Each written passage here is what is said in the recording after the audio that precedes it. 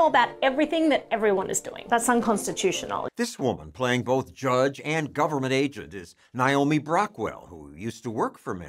Wait, what are you doing? I'm buying data about everything that everyone is doing. Brockwell's YouTube channel argues that tech companies and government violate the Fourth Amendment. Who are you again? I'm the Fourth Amendment. It gives us the right to be secure against unreasonable searches.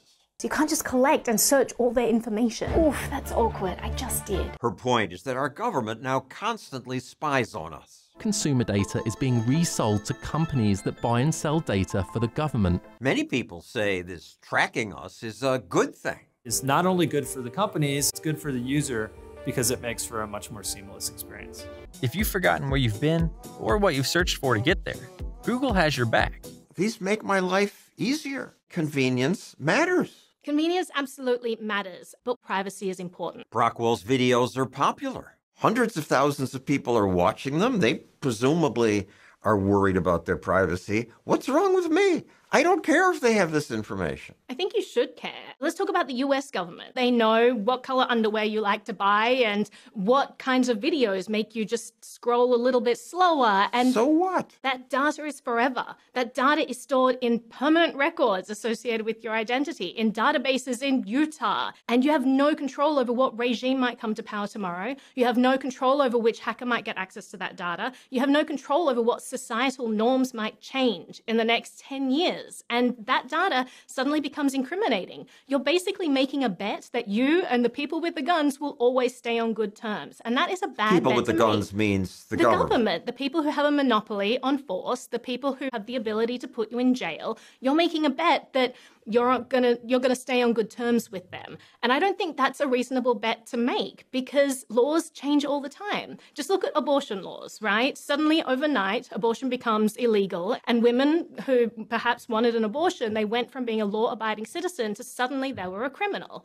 This is a big deal. This is just an example of one law. What if they made cryptocurrency illegal? What if they made guns illegal? And everyone who partakes in that suddenly becomes a criminal. I'm a public person. The government knows I criticize them. Get out of my life. Privacy comes down to choice, right? It's not that I want everything that I do to remain private. It's that I deserve to have the right to selectively reveal to the world what I want them to see. So don't sign in using Google. They don't need this information about you. Privacy is fundamental to a free society. Look at any whistleblower, any NGO worker or human rights activist or a dissident or a journalist who's pushing back against an authoritarian regime. Look at what happened in China, in Hong Kong. The Communist Party has now revealed a plan to bring Hong Kong to heel.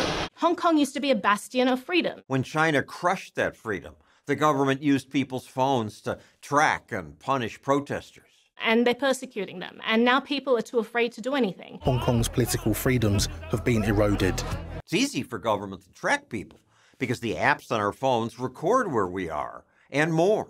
I've been watching you. Who gave you permission to record me? You did, boo. When you downloaded this app, you gave the app permission to access your camera. Wait, so just giving an app permission to use the camera means that they can record me whenever they want? But once you grant us technical access, baby, you're just relying on the honor system. Think about all the apps on your phone that you've given permission to access your camera. Facebook was caught activating a phone camera.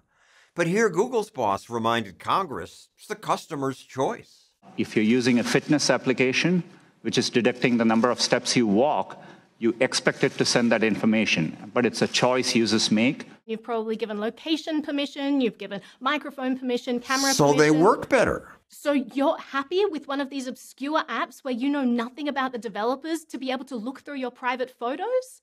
I don't think they want to look at my private photos. And that's a presumption you're making. If they know where I am, they can recommend a car repair shop near me.